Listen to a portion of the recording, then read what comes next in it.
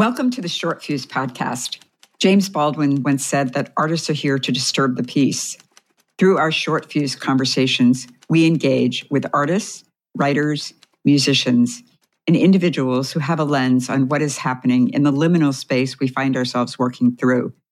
We reflect on and interpret the role of the arts in transforming and bringing our communities together. I am Elizabeth Howard, your host. Speaking of books, October, it's the season.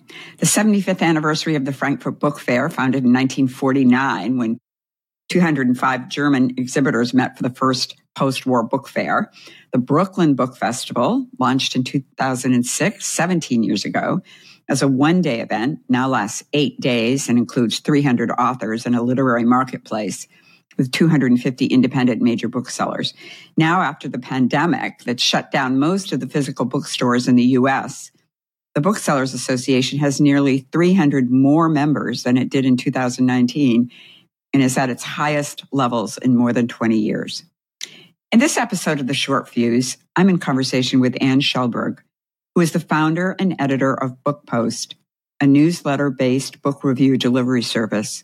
We're going to talk about reading and the role of criticism and commentary, so often overlooked. And welcome. Thank you. You were on the editorial staff of the New York Review of Books, 1988 to 2017, and worked closely with the brilliant and beloved editor Robert Silvers. We are all envious. You spent a few years working with Roger Strauss at FSG and with poet Joseph Brodsky, and you're now his literary executor, and Susan Sontag. And you founded a literary magazine before BookPost. What was it like working at the epicenter of the New York Review of Books, a journal shaping opinion, intellectual thought, and conversation? I found it really thrilling, as you can see from the fact that I stayed for so long, even though it could be a pretty stressful environment. It didn't operate according to any corporate norms. It was really built around these powerful personalities of Bob Silvers and Barbara Epstein. And the owner, who had bought the review a few years before I arrived, was very generous toward that personal ecology. So it really kept going around them without sort of more modern managerial interventions. It was very old-fashioned in that way. And to me, there was always a sort of irony in that it was seen as something kind of erudite and intellectual, but its really founding purpose was to bring all sorts of ideas to anyone. The idea was we were supposed to be able to write about anything in a way that anybody could understand. And so for Bob, that principle, he was very much a reader and an accumulator of information himself. And his understanding of that vision was like really embedded in his approach to language. He wanted every sentence to be clear, to be enchanting or manipulative. It was very much based in the idea of communicating ideas and being truthful. The education was down to the level of the sentence, and then it was very capacious. We were like always combing through all these catalogs, looking at books, trying to find new things to write about that we thought people would be interested in. He and Barbara Epstein founded it in 1963. And when he was at Harper's, he had commissioned Elizabeth Hardwick, and she published this article entitled The Decline of Book Reviewing. When you read it now, you think it could be in this current issue of Harper's, and it would be just as relevant. She writes, criticism was flat praise and the faint dissension, the minimal style and the light little article, the absence of involvement, passion, character, eccentricity, the lack of, at last, of the literary tone of itself. So she was complaining about what was happening with criticism. And that's what the New York Review of Books was designed to pick up. Yeah, and that complaint returns. You know, every now and then we have like a big public discourse around book reviewing, even though not maybe that many people read book reviews. And, this argument comes forward about how it kind of falls into these patterns of being promotional or sort of working for the industry instead of engaging a more challenging way. It seems that there's so much swirling around in the world of publishing. It's like too many cords under a desk that are tangled together, and the consolidation of publishers, the economics of publishing books, celebrity authors, social media, ebooks. Amazon introduced the Kindle in 2007 in the middle of the Depression. And everybody thought then that that was kind of the end of books and bookstores. It shifted the conversation from how we read, the devices we use, where we buy our books, how we promote them, away from thought and conversation. I mean, you were then at the New York Review of Books, so that must have been at the time of the Kindle. Yes. Yeah, I actually think that the things that are produced on the Kindle are still books. To me, the important thing is to have magnitude of thought, sustained reflection, kind of demonstrable argument. This is why I'm interested in doing book reviews, because I think it's a way of connecting immediate written culture, like newspapers and magazines, with something that's enduring and that can endure the test of time. It's kind of a way of touching. I think the thing with the Kindle, I mean, people had a lot of dread about the disappearance of the physical book, but the real problem with the Kindle was that it was designed to corner the market and as a manipulative tool. And as we just saw, just recently, there's this enormous Department of Justice, I forget what it's called. Is it an indictment, a challenge of Amazon for its monopolistic practices? And the Kindle was designed to undermine the book business and to wrest the book business unto itself as a kind of prologue to wresting all of commerce unto itself. So the way that they handled the book business was a kind of early warning sign of what was ahead, and did huge damage to the intellectual health of the nation. But fortunately, bookselling and independent publishing have been incredibly resilient. Why do you think criticism and commentary, cultural news in general, dropped from newspapers?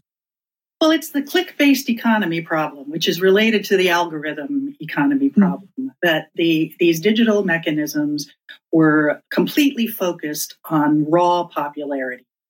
So they were very responsive to argument and dispute. They could see minutely what parts of a newspaper were getting more attention, what parts people were reading longer. And they sort of failed to recognize that people value the whole, like that item of attention is connected to a whole experience. So they kind of shredded these old entities of newspapers and magazines into these kind of tiny items that would either shoot into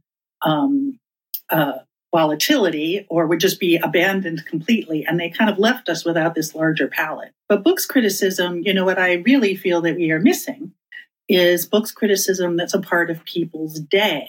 In the old days, you would open up your newspaper and you would find out about the local elections, about the school board, and also about the presidential elections or international relations. But all these things would kind of come before you without you seeking them out. And that created this kind of rich intellectual diet that falls away when we just focus on the thing that catches people's attention the most. And it was the curating the books that are reviewed is a major problem. One of the reasons I love going to the corner bookstore, for example, is because Chris Linehan curates the table in the front. So I know that I'm going to see interesting books. I'm not going to just see the ones that are on the bestseller list or the ones that are selling. Yeah, well, this is such an important point. We now have this pervasive word, curation, which we didn't even have before. Like we only used it in this very specific way because everything was curated. Somebody was making decisions about what we were seeing. But and now because we have this ability to track everybody's movements all the time, so much of what gets presented to us is presented on the basis of popularity. A Google search result is the thing that's clicked on by most people. What rises to the top of an Amazon search supposedly is what's seen by most people. So now we have to kind of force this element of curation back into our worldview. And we see how necessary it is for us. I mean, that came up during the pandemic and people's this kind of wave of appreciation for independent bookselling. Even the influencer arose to fill the gap of our uncurated universe.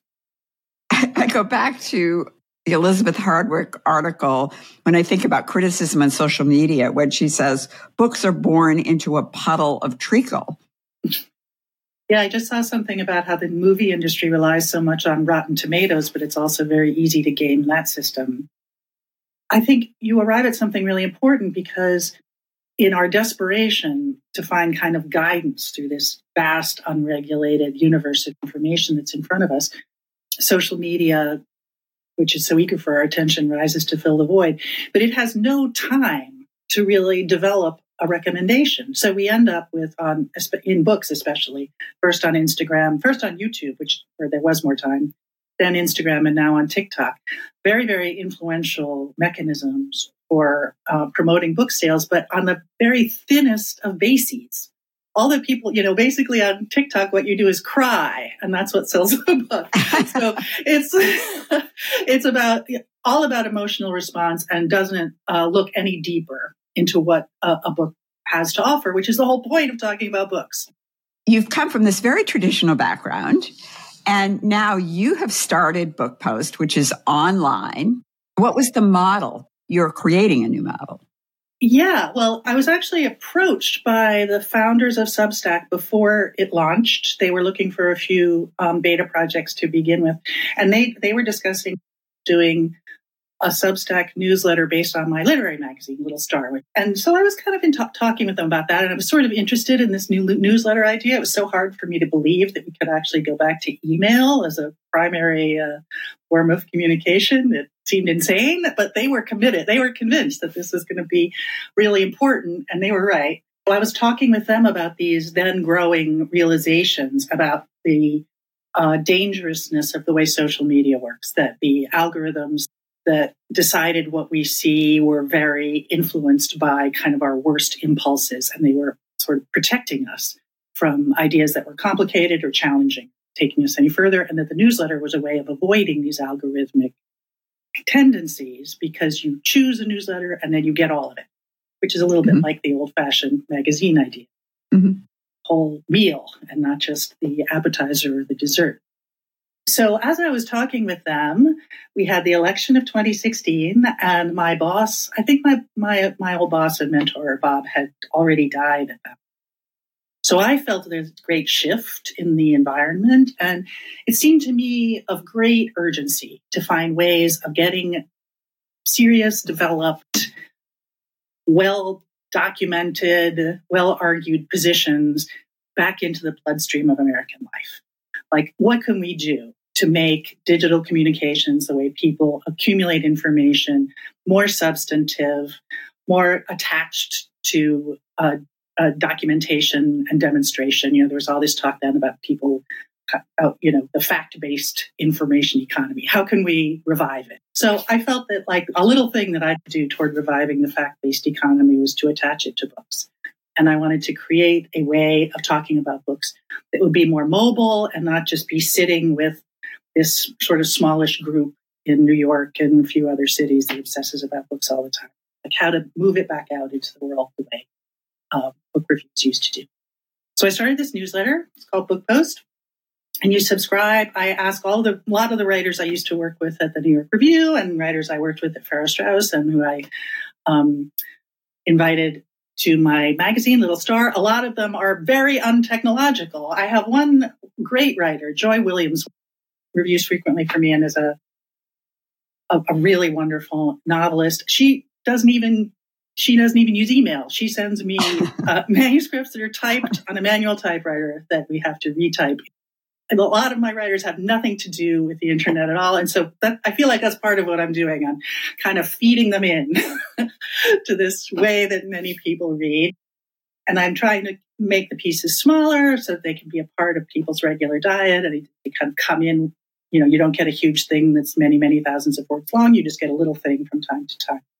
And then alongside that, so the reviews are the bread and butter. BookPost, but then I also kind of fell into commenting myself on the state of writing and reading and bookselling and publishing and journalism and all of the ways that all of this is very much in turmoil. And what is your process selecting the book, since there's so many books being published today in many categories? This grew exactly out of my experience at the New York Review. I used to spend late into the night, I would sit with Bob in the office with books piled up around me and this elaborate list that I used to make and constantly update, and talk with him about who should write about things and what we should cover. So, decades of doing that with Bob. So I really absorbed a lot of his thinking and Barbara's thinking about this. And really the main underlying point is not to cover everything, because that's truly impossible, but to provide something that gives you a kind of a landscape that's both beautiful and rich and balanced, and kind of touches on things that light up or that shed light on other things. So I go through all the catalogs of the books that are coming out and make myself lists, and I try to have a balance of science, history, fiction, writers from the past. I end up having a little bit more emphasis on literature. I'd rather have a little more nonfiction than I do. To me, that's the real fun and the heart, the intellectual heart. The pairing element is so subtle. You don't want to give people something that's obvious or that they've written about 1,000 times. You want it to be a little bit like billiard balls that hit off each other. You want to create a little spark. People do better with something you surprise them with than something they come up with. I would love to see some kind of analysis of the actual kind of economic and even editorial impact of books. Because that really, when we were young, it wasn't a thing. It was something that really happened, I think, in the 80s, where people figured out to do this, and then publishers figured out how to capitalize on it. They would publish special editions and they make up questions and stuff. And bookstores and libraries got in on it. And now it's just an absolutely fantastic engine of reading. People are constantly being drawn into reading new stuff. They're talking about books with their friends. I just think it's marvelous. If there was any upside, or whatever the word is, for the pandemic, people started reading again and really thinking about their reading, because they weren't doing it in a rush. They had the time. Yeah. It was so moving as a book person. You never expected that some historical event would suddenly cause everybody to not only read, but read in this public way and talk about it and come together around reading. We thought of ourselves as being just like this kind of, historic leftover. And then it really, rose up to come to people's emotional rescue. I have these partnerships. I'm always partnered with an independent bookseller so that I link in the pieces out to them. And my partner for the summer did a lot of projects with their local public library, and I was talking to the librarian about those projects. And she said to me that they have they're a retirement community by the seashore, and they have a lot of older people. And that before the pandemic, as those people got older, they just got lost. They were just kind of on their own. They lost their mobility. They got disconnected from the community. But now, because of, the bookstore and the library together really powered up these remote events for the pandemic, and all these elderly and infirm people were suddenly still connected. Mm. And they became this and she said, a lot of that they're very intellectual, they have very interesting tastes just because of whatever about that particular demographic. So it's become this extremely lively thing, but also a real source of a fellowship and solidarity for people who would otherwise be, alone. Creative writing programs seem to be thriving. Can criticism and commentary be taught? I just read, and I didn't even know about this before, that the literary critic Merv Imre, I don't know if I'm pronouncing her name correctly. I thought she worked at Oxford, but she's just recently been brought to Wesleyan to create a school of criticism, which I think is so interesting. Throughout most of my career, the writing that people were taught to do in school couldn't be published. Academic writing was a different sort of writing, and in many circles, it became intentionally very much within a certain language of academia. And the idea was that they were kind of advancing this kind of specialized knowledge, and it was a different project. Mm. And I think at a certain point, we started to see books that said that, this isn't really helping us. Let that happen. We need specialization, but we also need people who have learned a lot about literature to be able to communicate about it. Mm. So I think John Guillory, this scholar, has just come out with a big, important book where he kind of frames that out, how the Academy needs to find another way forward here. And I think by talking about the writing programs, you bring in an important element, because when young people only read literature from the point of view of thinking about how to write it, that's a narrow angle. Literature isn't written as an instruction on how to write other literature. It's written as to be a part of a large life, a large intellectual existence, a large searching life. And we need to not only be reading literature in this kind of how-to spirit. So I think this project at Wesleyan is very good. And I think that there is, a little bit of a developing idea in the Academy that I was invited to teach in the creative writing department at Bryn Mawr. I taught a course called literary journalism. And part of the reason I was there was that the department wanted to give the students an exposure to writing in another way. There's a really important essay by Rebecca West called The Duty of Harsh Criticism that I think New Republic has on their website that makes this very forceful argument. I think she actually wrote it in the 30s, that if you have that triacally criticism that Elizabeth Hartwick was describing, it's worse than being bad for books. It's bad for the whole society because it creates an atmosphere of passive acceptance and of lack of critical engagement with ideas. She was really kind of wailing on her newspaper culture to take up serious criticism of ideas in order to have a more serious, less supine and seriously engaged society. It's a sort of dumbing down of our society in general. You think rather than ban a book, you would write an essay about why you felt something in this particular book was inappropriate. I would totally read that. If one of these people could sit down and make a sustained case for why these books should stay out of libraries, I haven't seen anyone attempt that. Well, what hears is that these quotes are circulated and no one reads the larger book in which they take place. Like there was this famous incident a couple of weeks ago when I think it was Representative Kennedy read this really salty passage from a book that's on many of these lists. And I heard an interview with the author of the book, and they said if he just read a little further, he'd see that the character actually rejects that way of speaking. Like the whole point of that little passage is that the character's like hears this from someone else and says, "That's not me. That's not how I want." And the book is about not being like that. I think it was genderqueer. I'm not sure. I think that's it. So, these quotes are getting passed around, but the whole existence of the larger book isn't being taken in. You work with independent booksellers. I find the individuals who own and manage these stores are wonderful people because they know they're not working on Wall Street. They're just barely going to be able to make a living and sustain themselves, but it's going to be a struggle, and they're not necessarily going to make money if book sales go down. What's it like working with some of these independent book store owners and advocates for books? Oh, it's so fantastic.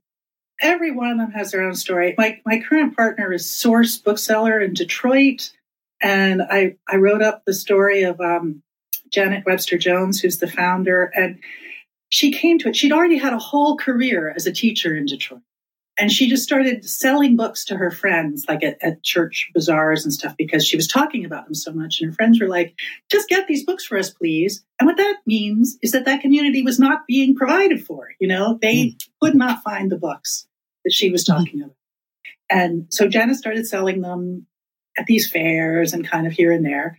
And she did that for 10 whole years until someone offered her a spot in a women's collective in downtown Detroit. And then another, I think it was quite 10 years, 7 maybe after that, somebody offered her own store. And now it's one of the great bookstores in America. It's like one of the 5 most mentioned Black-owned bookstores in America. She has, because she's been started out selling her books in this kind of tiny quantity, she knows every single one of them and could talk about them in great detail. That is a true active curation of her story. It's mostly nonfiction, and that's kind of part of her point. So and every one of these stores has a story like this.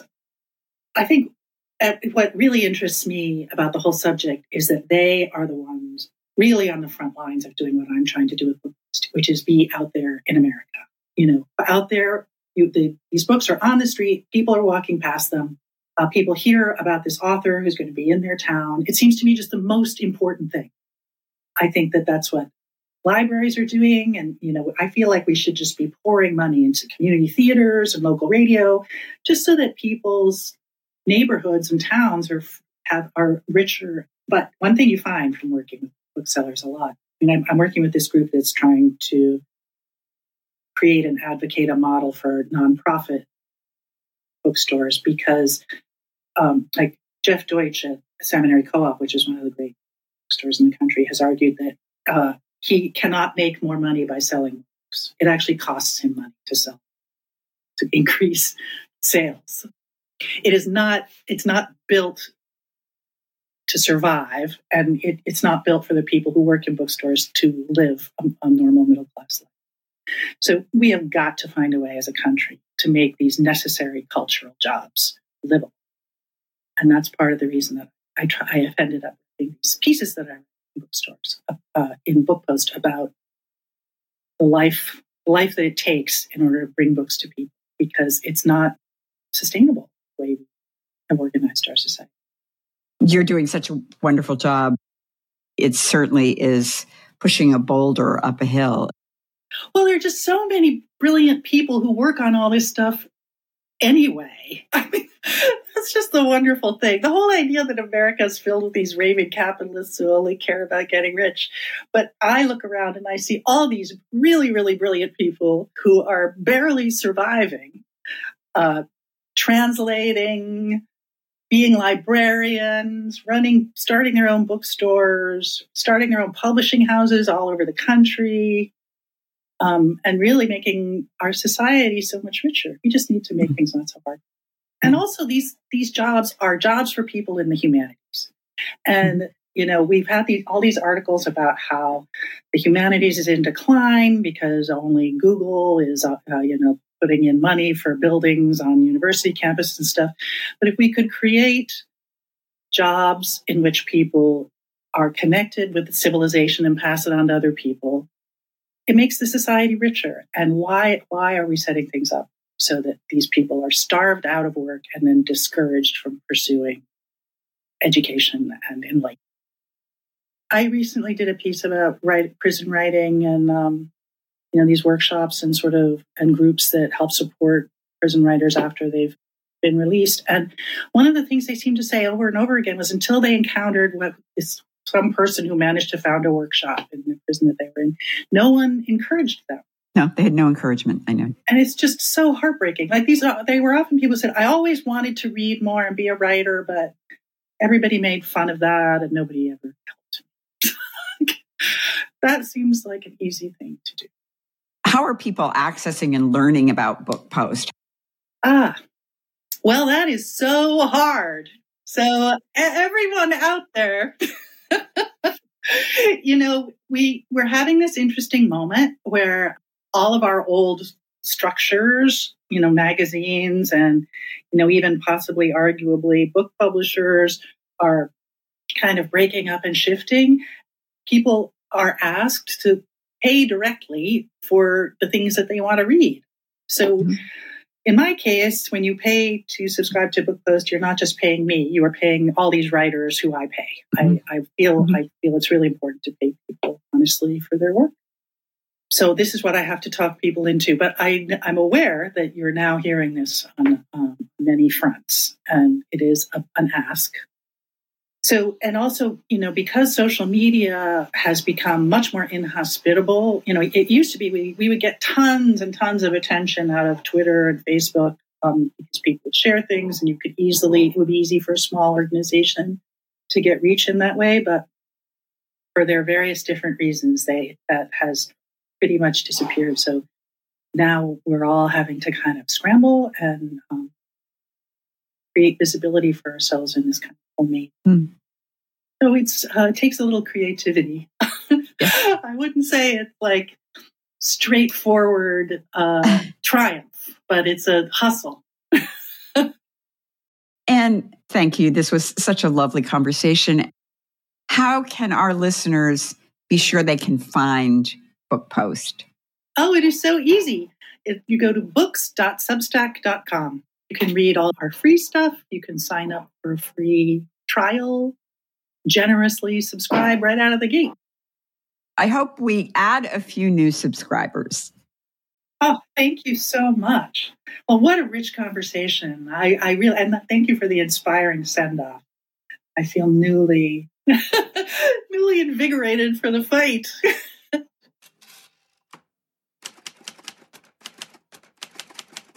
I would like to thank Alex Waters, our technical producer, for his commitment to the Short Fuse, and Bill Marks at the Arts Fuse for his financial support.